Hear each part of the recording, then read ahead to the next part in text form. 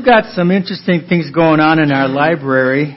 Recently, we've had some volunteers who are working on some of the things in our library, and we have a bunch of VHS tapes and cassette tapes that we find are not really being used by our congregation, but some of us may have an old VCR in our homes that we use for our kids or our grandkids. And downstairs in our coffee room, we've got those available on a table. And if you'd like one or two of them, just take them. They're free. And we'd like to offer them to you. And then what is not distributed, then we'll give them to some appropriate place. Also, I'd like to just remind you of some of the DVDs that are available for us. The Curtises have made these available by their grace. And there's one that struck me, and that's about Noah. And so it's a DVD that talks about the creation and the things that God has done in creation. And so if you're interested, these are free for you to take, and they're over in our library, and we'd encourage you to take them as well. Well, join with me in prayer. Father, now as we continue in our worship, we thank you for the privilege of opening your word together. Speak to our hearts. By your Holy Spirit, be our teacher, I pray in Jesus' name. Amen.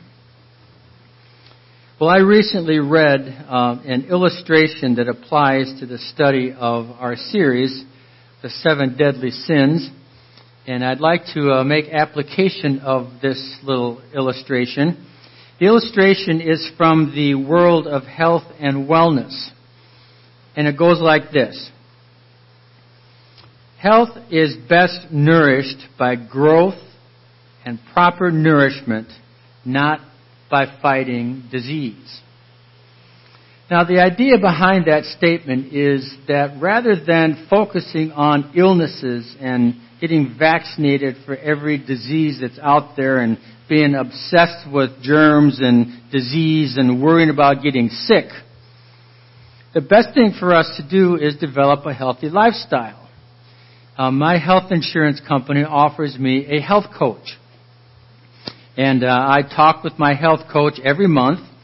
And I talk about diet as it relates to my blood sugar. And I set goals for my exercise. And she reminds me about keeping my eye doctor appointments, going to the dentist, making sure that I have regular labs. And they focus on helping me to live healthy lifestyle. And then at the end of the year, I fill out a health assessment. They give me $100. I just bought a new pair of golf shoes. I mean, it's really cool. The idea is that they're more concerned about me living a healthy lifestyle than they are about talking to me about all kinds of diseases. Now, we're in the midst of a series on sin. And I fear that some of you might be thinking, man, all this preacher does is talk about sin all the time. But what I want to let you know that my real desire is not just to talk about sin, but to talk about healthy spiritual living. Because you remember that as we apply this principle of a lifestyle of repentance, repentance is recognizing sin and turning from it, but then presenting ourselves to God and then developing and practicing and nurturing a healthy spiritual lifestyle. And as we practice the healthy nurturing of a Christian spiritual lifestyle, we will find ourselves more and more free from the chains of the 7 deadly sins. And so I'm praying that as we leave on Sunday mornings that we're thinking not so much about sin, but rather about healthy Christian living. And today I want to apply that to the 5th of our 7 deadly sins, which is the sin of laziness. Now, you might be asking a question. Is laziness really a sin? Come on. Is that really a sin? Well, let me share some Bible verses with you. James chapter 1. Be doers of the word and not hearers only, deceiving yourselves. And then here's one that really gets me. James chapter 4. Whoever knows the right thing to do and fails to do it, to him it is sin. That might apply to laziness, huh? Matthew 25, but his masters answered him, "You wicked and slothful or lazy servant." Not a real good thing for a person who might be lazy. 2 Thessalonians, if you don't work, you don't eat. Romans 6, never be lacking in zeal, but keep your spiritual fervor. Work hard. We do not want you to become lazy, the writer of Hebrews says. And then some general principles, 2 Timothy, stir up the gift God gave us. Philippians 3, press on to the goal. Ephesians 5, redeem the time. These are all principles from God's Word that reinforce the idea that instead of being lazy, we are to take the initiative and make the most of the time that God has given to us. Now, one synonym of laziness might be procrastination. I've found some interesting things about procrastination. A procrastinator will say, one of these days I'm going to get help for my procrastination problem. Because procrastination is good because it always gives you something to look forward to. If it weren't for the last minute, I wouldn't get anything done, says a procrastinator. Here's a motto: never put off till tomorrow what you can do the day after tomorrow. That's what a procrastinator says. Hard work pays off later. Laziness pays off now. And I've always been one for being in the moment. But like the other areas that we've been discussing, this issue of laziness is an intensely personal issue. It really is personal. Because there are different personality types. And if you're of a personality type where you're active and you like getting things done, some people call that a type A personality. Man, you're just out there cranking and you're always accomplishing things. But if you're not a type A, that doesn't mean you're lazy.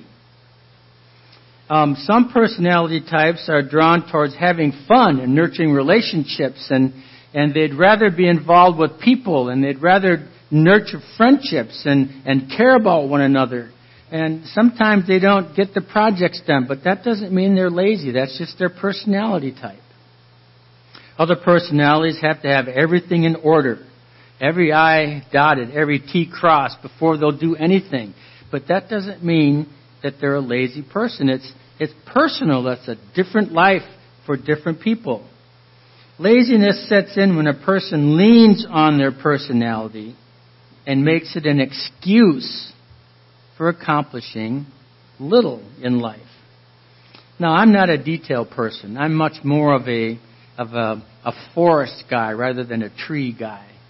I love concepts and ideas. That's why I'm drawn to theology and why I'm drawn to discussions of leadership and church health in a church rather than specific projects. But there are areas in my life and my ministry where I know I would be more effective if I would be better at detail work. And sometimes I just don't do the detail work, quite honestly, because I'm prone to being lazy in those areas. It would help me if I learned how to do the computer better. That's hard for me. And sometimes I just don't do it because I don't want to. I'm lazy. And so I'm working on that part of my life, and I'm thinking, Scott, it's not that I don't ever do any work. It's just that there are some areas in my life where I might have a little tendency to be not as productive and might be a little bit more lazy than I should. So let's talk about this profile of laziness from the book of Proverbs. Book of Proverbs chapter 26 has a very interesting paragraph. And from this paragraph, I'd like to draw 4 principles of what laziness might be. And then I'd like to talk about how to turn from it and then live a healthy lifestyle so that the laziness might be precluded from us in our lives. Proverbs 26, beginning with verse 13.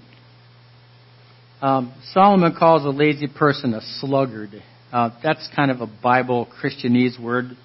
A lazy person says, "There's a lion in the road, a fierce lion roaming in the streets."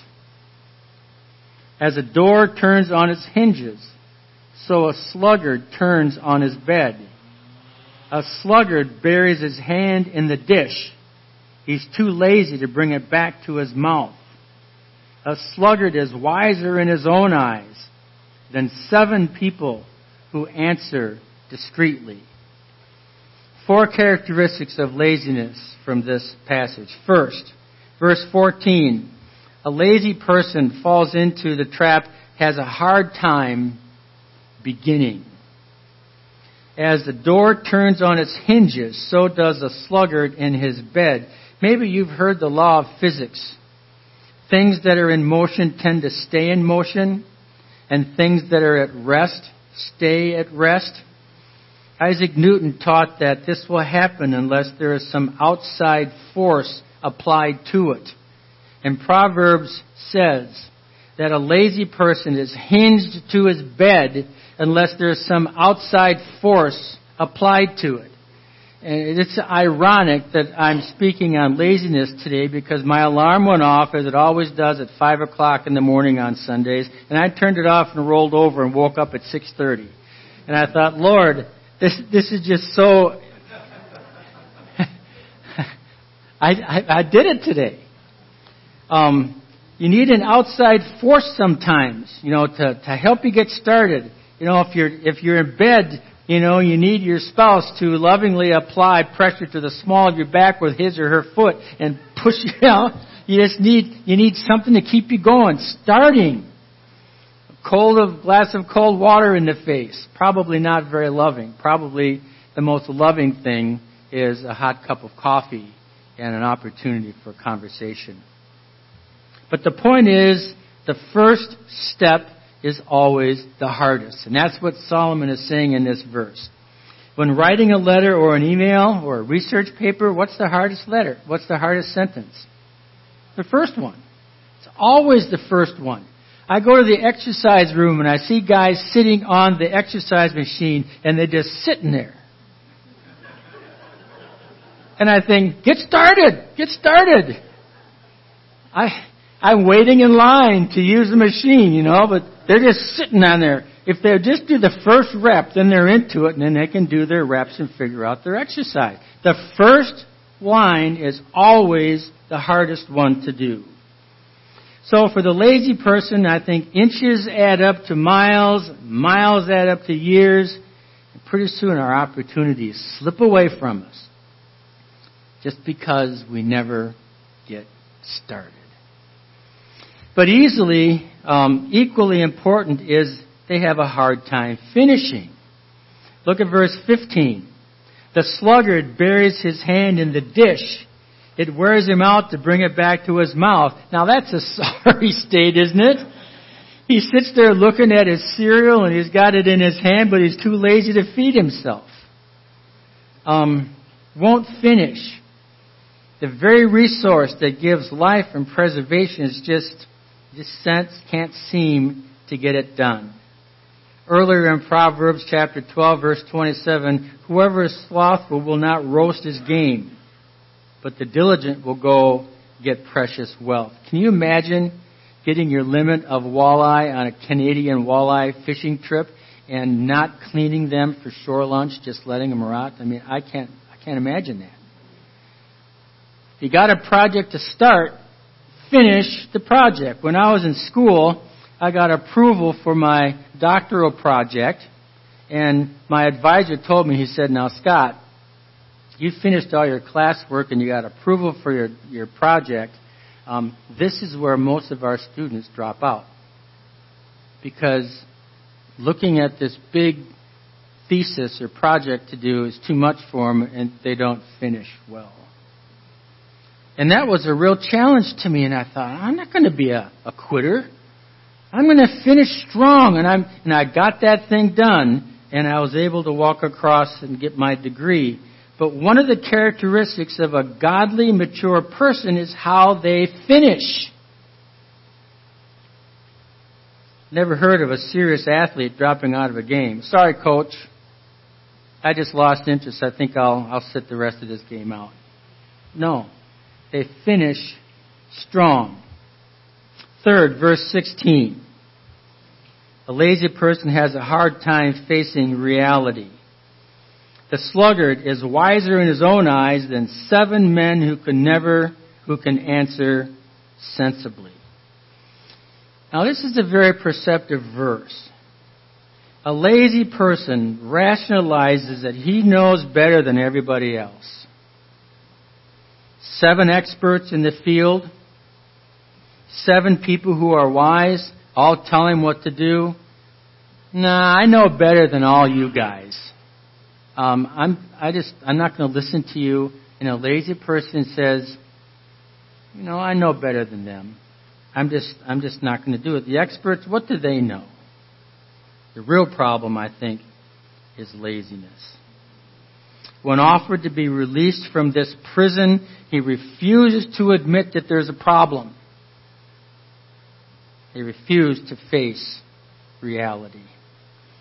And then the fourth characteristic from these verses is the first one. They have a hard time taking responsibility, verse 13. The sluggard said, there's a lion in the street. There's a lion in the road. How ridiculous.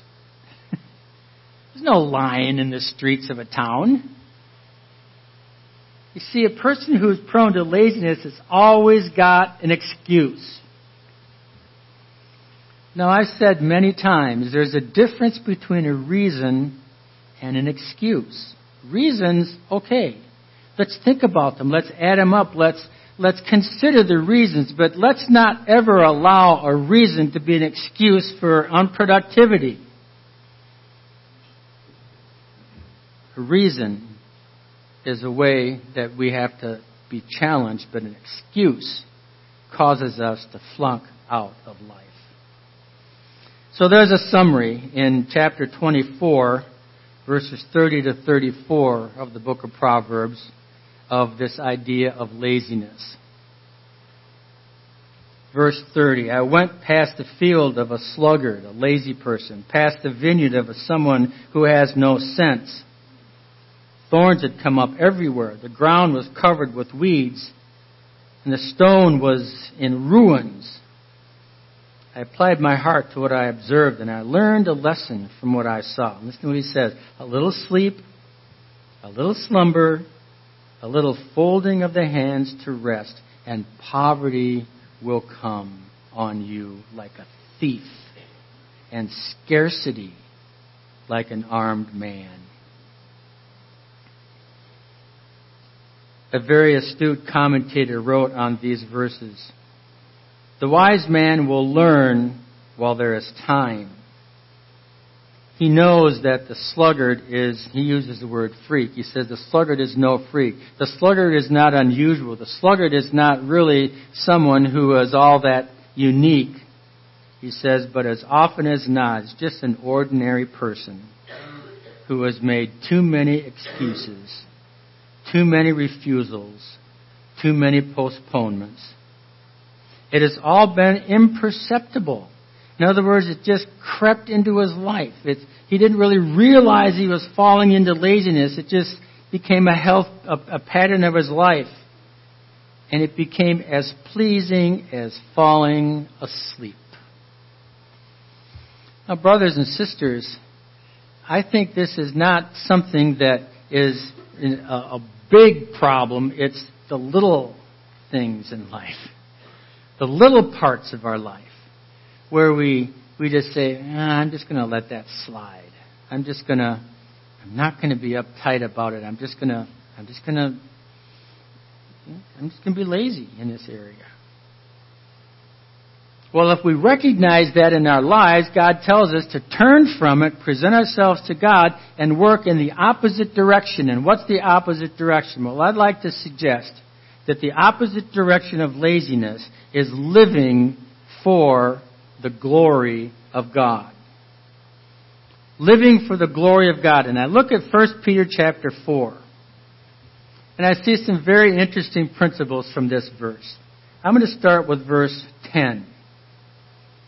1 Peter chapter 4 says, each of you should use whatever gift you'd receive to serve others. And that's kind of a call to action, isn't it?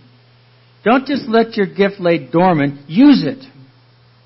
as faithful stewards of God's grace in its various forms. Whatever grace God's given you, use it. Step up to the plate. Get going with it. If anyone speaks, they should do so as one who speaks the very words of God. Now we're getting serious here. If anyone serves, they should do so with the strength God provides, so that in all things God may be praised through Jesus Christ. To Him be the glory and the power forever and ever. Amen. Notice that phrase I have underlined there. In order that in all things God may be praised through Jesus Christ, to Him be the glory. Here Peter is telling us that as faithful stewards of God's gifts, we are to use them for God's glory. The glory of God, making much of God, is that which is our motivation. This means that whatever we do, our goal is to glorify God, to make much of Him. The Apostle Paul says, so whatever you do, whether you eat or drink or whatever you do, do all to the glory of God. So this means that making much of God, glorifying God, that's our motivation for diligence. That's our motivation for hard work. That's our motivation for sacrifice. The glory of God will get us started when we want to do nothing.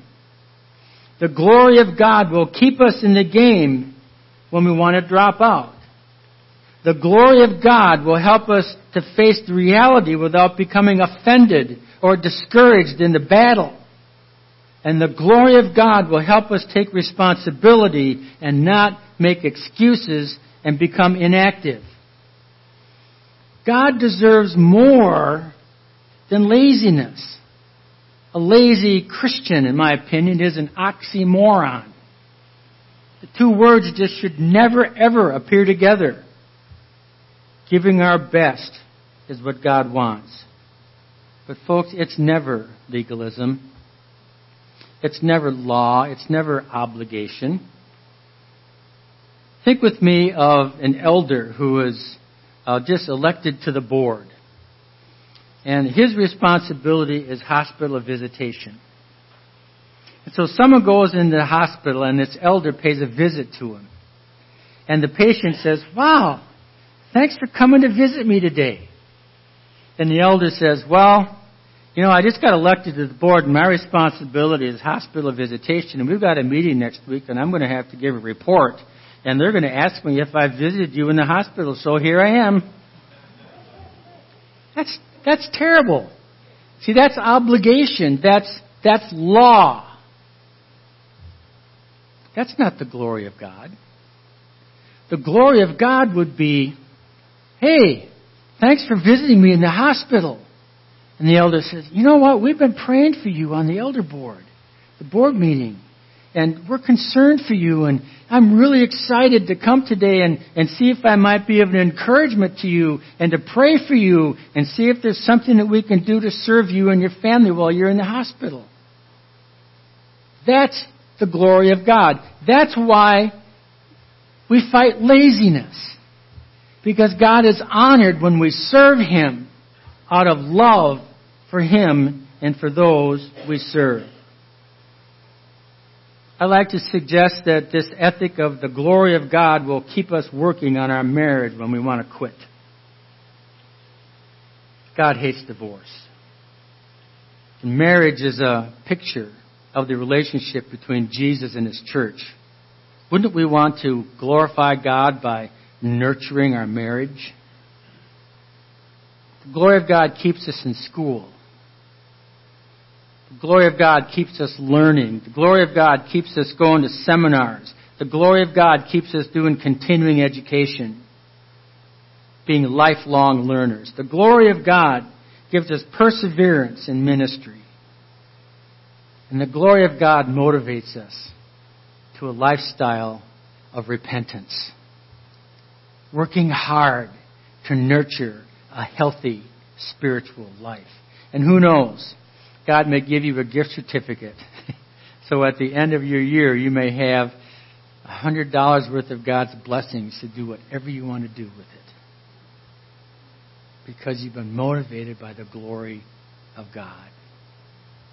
John R.W. Stott, who was recently deceased, wrote a book called The Preacher's Portrait, Some New Testament Word Studies. Here are some things that he said. People are illogical, unreasonable, and self-centered. For the glory of God, love people anyway. If you do good deeds, nobody will notice and you'll just get tired. For the glory of God, do good deeds anyway. If you're successful, you'll win false friends and true enemies.